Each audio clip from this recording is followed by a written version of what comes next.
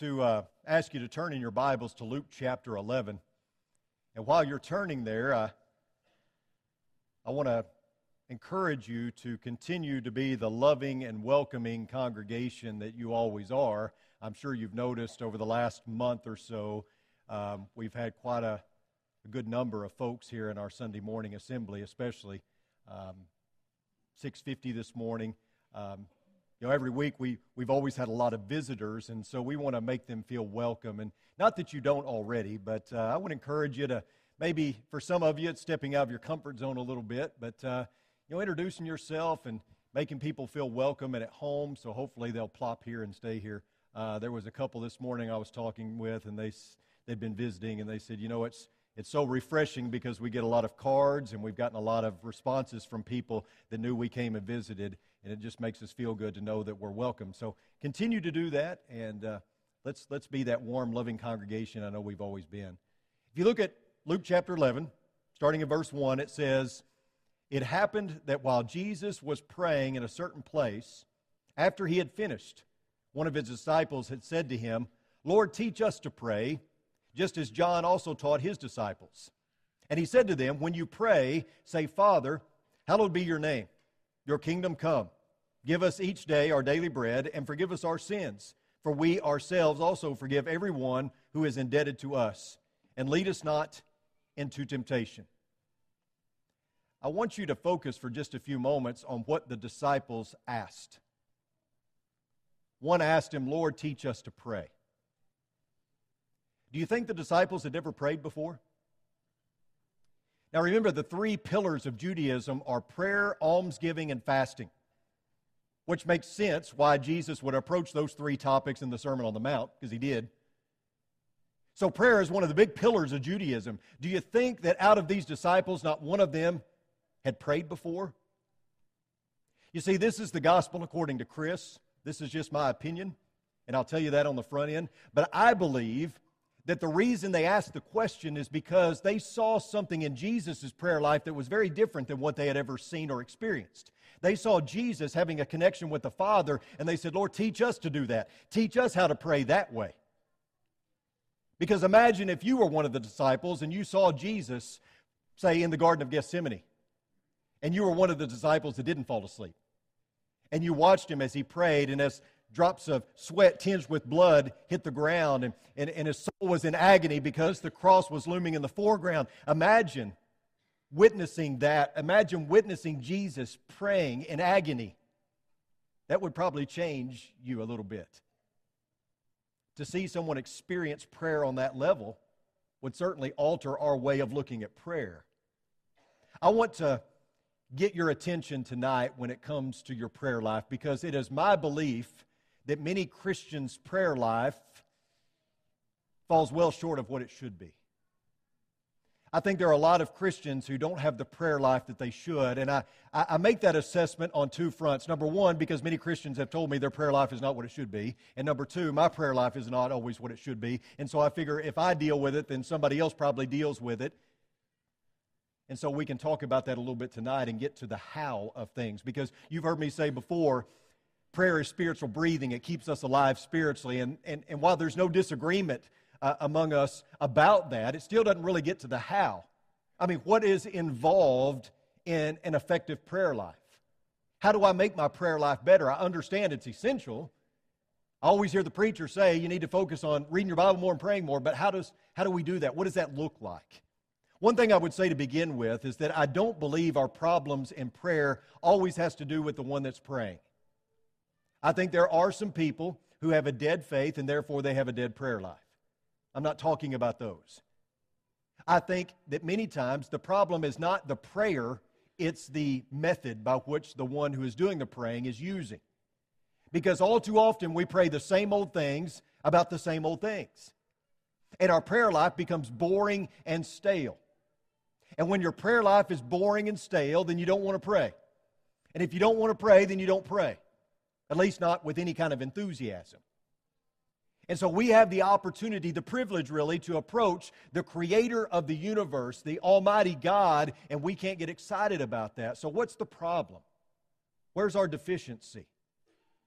It's not wrong to pray about the same old things. That's not what I'm saying at all. I pray for my children every night. Many of you do as well. I started that even before they were born. So I pray for my children every time I pray. There's nothing wrong with that. But sometimes the method that we use is not effective, or at least not as much as it could be. The problem isn't saying the same old things. The problem is that we tend to say the same old things about the same old things. We're talking about being in the presence of God, and yet we're bored to tears. It's not that we don't love God. It's not that we don't love what we're praying about. It's our method. At this point, you may be thinking, so, Chris, what else is there? I mean, how do I change the method? I mean, everybody knows there's only one way to pray. You put your hands together, you close your eyes, and you talk to God, right? Well, I mean, that is the gist of it. However, when we talk about prayer, we're not just talking about directives. We're not just talking about doing it better. We're talking about what is involved. And many of us are left reciting what the apostles said, Lord, teach us to pray. And the first thing that I would suggest is this: to create space. You know, we treat prayer as simplistic, and in some ways it is. You hear people say, well, you know, the great thing about prayer is you can pray in line at the grocery store. And you can. You can pray on your drive to work, and that's great if you do. But at some point, we've got to create the space where we can get alone with God, turning off the TV, our cell phone, the radio, any white noise that may be around us, and just get alone with God. Jesus did that. We see it over and over again. We see Him exemplify exercising crowd control, where He broke away from the mob and from the masses, and He took a break from healing and preaching and teaching, and He got alone with the Father. He connected with God in solitude. And the world didn't fall apart around Him, which shows us that our world won't fall apart either. If we take a break, if we slow down for a little bit and take a time out and get alone with God. And we create that space. Jesus said, go to a closet when you pray. The closet may be the only place that you find peace, but find a space. The space really isn't all that important as it is creating the opportunity to be alone with God. Whether that's out in the woods somewhere, whether it's locked in your bathroom, whatever it is, create the space where you can turn the world off and turn on the communication with God. A second thing I would say is that prayer is work. Again, it's treated as simplistic sometimes, but that's not always the case. Prayer is work. James wrote, the effective prayer of a righteous man can accomplish much. And the word that he uses there for effective is a word from where we get our English word energy. It's the word energeo. And it means to put forth power, to be operative, to work. It typically is rendered by the verb to work effectively, or effectually, or to be effectual. James 5:16 can be translated literally, the supplication of a righteous man availeth much in its working. Prayer is fervency, it's determination, it's diligence, it's great effort. Many times, it's nothing more than a ritual or a routine because the only thing we engage in our prayer life is our lips. But there has to be a different sort of connection. We have to connect our hearts, our minds, and we have to work at this. So often we pray while we're rushing from one activity to another, or we pray at night when we're tired, when it's the last thing of the day and we're worn out and we're about to go to sleep, and so we don't have the focus like we should. So many times we're trying to squeeze it in at any possible moment so that we can check it off our list. But at some point we have to create the space, we have to get alone with God, and we have to realize that this is work. The prayer is not always simple. It's not always easy. I mean, how bad do you really want the things that you pray for? Do you really want your kids to be strong spiritually? Do you really want to be a better servant for the Lord? Do you really want a deeper relationship with God? Are you really concerned about the sin in your life? I mean, how much do you want what you pray for? How bad do you want it? If you want it bad enough, your prayers will be tempered with passion and intensity. You know, it should tell us something that in times of terrible tragedy is when we seem to move closer to God, or when our prayer life becomes more diligent. It's when we receive that devastating diagnosis that we tend to get closer to God. It's when we've fallen on hard times, whether financially or whatever, that we tend to draw closer to God. Are we doing that in the peaks of life as well, not just the valleys? Are we seeking Him when times are good? Are we going to Him at regular intervals with passion and diligence and with great effort? Adversity has a way of drawing us closer to God. When life is spiraling out of control, we tend to turn to the only one that can bring us relief because we know He's our last option. If you look at Psalm 142, starting in verse 1, it reads, I cry aloud with my voice to the Lord. I make supplication with my voice to the Lord. I pour out my complaint before Him. I declare my trouble before Him. When my spirit was overwhelmed within me, You knew my path. In the way where I walk, they have hidden a trap for me. You can go on, but that's a fervent prayer. It's a prayer where the entire fabric of the psalmist's life is engaged. Prayer is not always easy. It's not.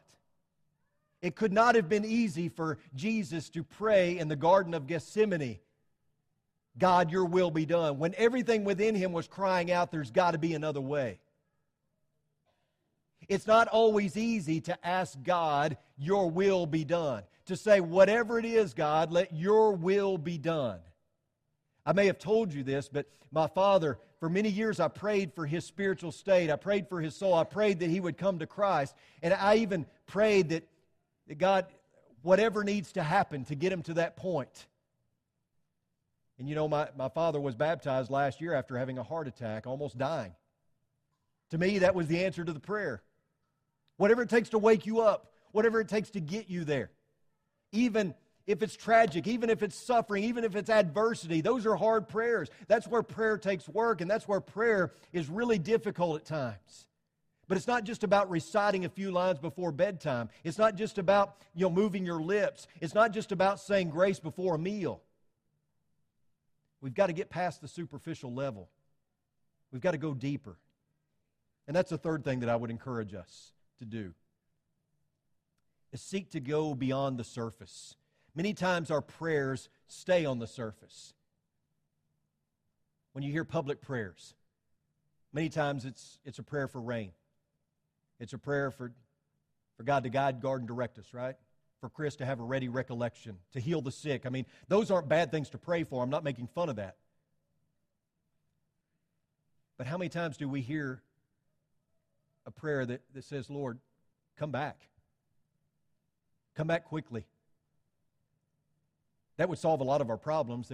A lot of the things we pray about would all be solved if God would just send His Son to come back. You know, when James talks about the effectual prayer of a righteous man can accomplish much, he uses Elijah the prophet as an example. And if you go back to Deuteronomy, God promised that He would give them rain for their seasons if they remained faithful. However, He also promised that He would withdraw or withhold rain if Israel chose to disobey. Elijah prays that it would not rain, and it did not rain because Elijah wasn't concerned about national comfort. We hear a lot of prayers for God to bless our nation. I have yet to hear anybody pray, God, please punish us, whatever it takes to get us back into compliance. Whatever it takes to make us turn around as a nation, forgive us of our sins and punish us if that's what it takes to get us to turn back to You. See, Elijah prayed not for national comfort. He prayed for a famine. He prayed for it to not rain for an extended period of time so that the people would become reliant on God again, because that was his most important concern, is that the people turn back to God. We tend to pray for comfort. I mean, let's face it, that's what we tend to pray for. Many of our prayers are focused on our comfort, our convenience, the stresses in life. And again, that's not wrong. I'm not saying that at all. But how many prayers have been prayed under the guise of Your will be done when truthfully, we don't want God's will to be done. We want convenience and we want comfort. We want God's will to be done as long as that will agrees with my will. Again, I'm not suggesting that you shouldn't pray for comfort or convenience necessarily. However, if discipleship is all about dying to self or denying self, then our prayer life should reflect that. I would encourage you to pray scary prayers. God, help me to be more like Jesus. Help me to fully identify with Christ. That's a scary prayer, considering what Jesus endured. Praying for patience, understanding that God's probably not going to just bestow you with patience. You're probably going to go through some things that require you to learn patience, right? Pray scary prayers, understanding that the answer to that prayer may come through adversity. Get below the surface. Go ahead, keep praying for rain, keep praying for your country, keep praying for health, but also pray that Jesus would come back. And a final practical suggestion that I would like to pass along is pray biblically. You know, it just makes sense to combine prayer and Bible study, doesn't it? I mean, we talk about, and we've talked about over the last year or so, when approaching the Bible, we're looking at 4 key points. We're looking at observation, interpretation, meditation, and application. And when we talk about meditation, we're talking about reflecting on the text, making it, before we get to application, looking at how this might apply to my life, asking God to help me with reason and logic to understand this passage. But if the Bible is God's way of communicating to us and prayer is our lifeline to God, then it just makes sense that you would have this two-way communication and you would combine them, right? How many of you pray biblically? In other words, you study the Bible and you stop and you pray after you study a certain section or you study a certain part of it, asking God for wisdom, asking God to help you to discern, asking God to help you to make this application to your life. It just makes sense that we would combine the two. Paul said this, so that Christ may dwell in your hearts through faith, and that you, being rooted and grounded in love, may be able to comprehend with all the saints what is the breadth and length and height and depth, and to know the love of Christ, which surpasses knowledge, that you may be filled up to all the fullness of God. Pray for comprehension. Pray that you understand what it is that God is speaking to you and that you can do God's will. Paul prayed constantly for such things. You might remember Colossians chapter 1, starting in verse 9. He wrote, "For this reason also, since the day we heard of it, we have not ceased to pray for you and to ask that you may be filled with the knowledge of His will in all spiritual wisdom and understanding, so that you will walk in a manner worthy of the Lord, to please Him in all respects, bearing fruit in every good work and increasing in the knowledge of God." I think we tend to be too narrow in our prayer life. And if we want to be more biblical about prayer, then we must pray for comprehension for certain spiritual truths. Like the psalmist who prayed, "Open my eyes that I may behold wonderful things from your law." You see, prayer at church typically focuses on our worship. It focuses on the sick of the congregation, those who are members who are sick, and the cross, which again, nothing wrong with that at all. In fact, it needs to be present in our prayer life. At home, prayer is typically focused on our personal needs, the blessings for food, and once again, that's fine. But add to your prayer life meditation and prayer that stems from reading through Scripture. You take Psalm 23, for instance, that first line, "The Lord is my shepherd, I shall not want." Pause. Think about that as you read it. Pray about that. What does that mean? What are the implications of that in my life? It's just an example, but you use that and you say, help me to better understand what it means for the Lord to be my shepherd. Pray for understanding. Pray for comprehension. Think about all the ways that Jesus is a good shepherd. Pray for your shepherds who have been tasked with the responsibility of overseeing the souls of this congregation. If we read through the Psalms, we notice a certain word. It's the word Selah. and you see it several times as you read through the Psalms. Take Psalm 46, for instance. God is our refuge and strength, a very present help in trouble. Therefore we will not fear, though the earth should change, and though the mountains slip into the heart of the sea, though its waters roar and foam, though the mountains quake and its swelling pride. Selah. There's that word. Do you know what Selah means? It means simply pause. Stop. Take a time out. Think about what you just read. Meditate on that. Concentrate on that. What is being said here? Don't just glance over this. Don't just scan it. Really concentrate on what it means and let it sink in. Pray about it. Selah. You know, I think when you pray through the Bible, you'll start praying the Bible. You do that? You ever pray the Bible? We have some members here that do it when they lead a public prayer. It's a beautiful thing. When you pray the Bible, what you read should affect your prayer life. If you are an ardent studier of the Bible, then that should affect your prayer life. It changes the method and the tone of your prayers. The first Christians did it.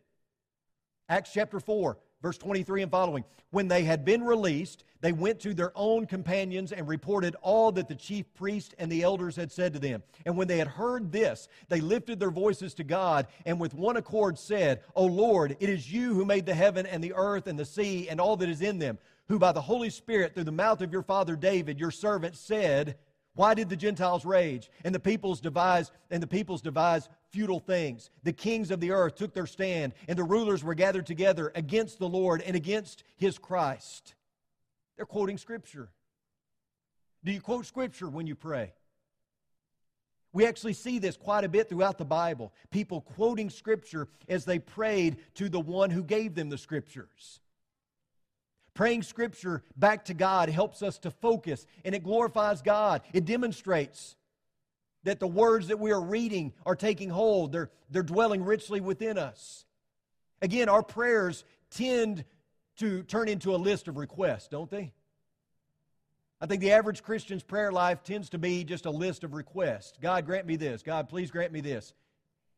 And we go down the list. However, while that's not a bad thing necessarily, it's easy to allow a list to overshadow other things, to crowd out other things. That list of things tends to dominate the content of our prayers at the exclusion of all else.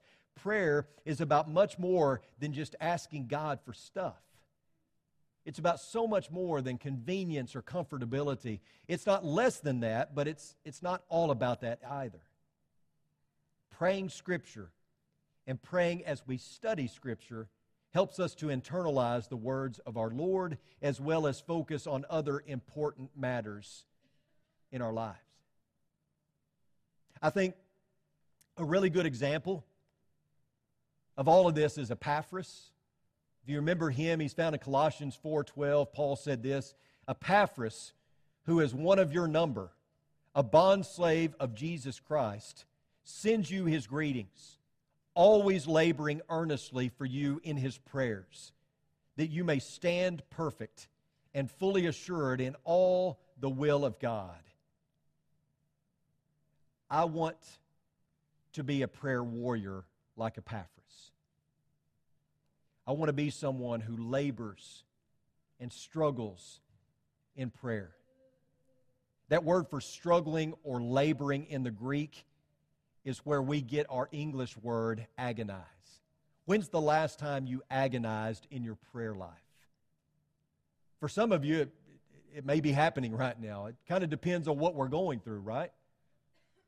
But no matter whether we're in a peak or a valley, we go to God to develop this relationship. I mean, we do realize who it is we're talking to, right? And so this is not just a routine or a ritual that only involves our lips. We're connecting our heart, our mind, and we're seeking something better. Not just the frivolous things around us, not just even the things that we deem important in this life, which they are, like our job, like our children, our family, and all that's great. But at the end of the day, what is our purpose in prayer? Is it seeking what God wants for our life? Because ultimately, that's what matters most. What is God's will for my life? And are we seeking that in our prayers? Now, we've got a series coming up at the first of next year where we're going to talk more about prayer and other spiritual disciplines, but hopefully this sets the stage a little bit and gets the ball rolling.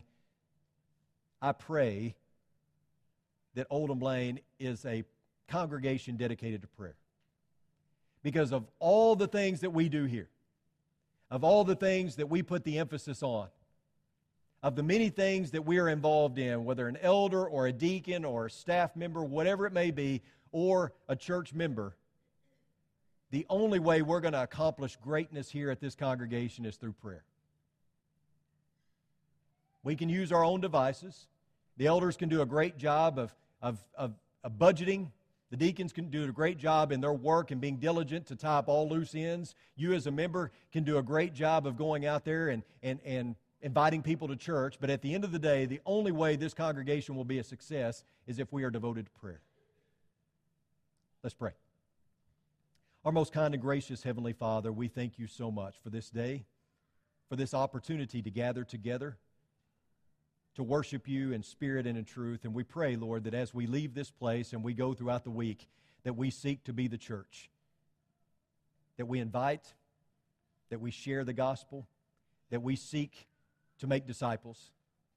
We pray that we ourselves will seek to grow as disciples, that this can be a place where we can feel at home and feel like family, where we can bear one another's burdens, encourage one another, love on one another, weep with those who weep, rejoice with those who rejoice.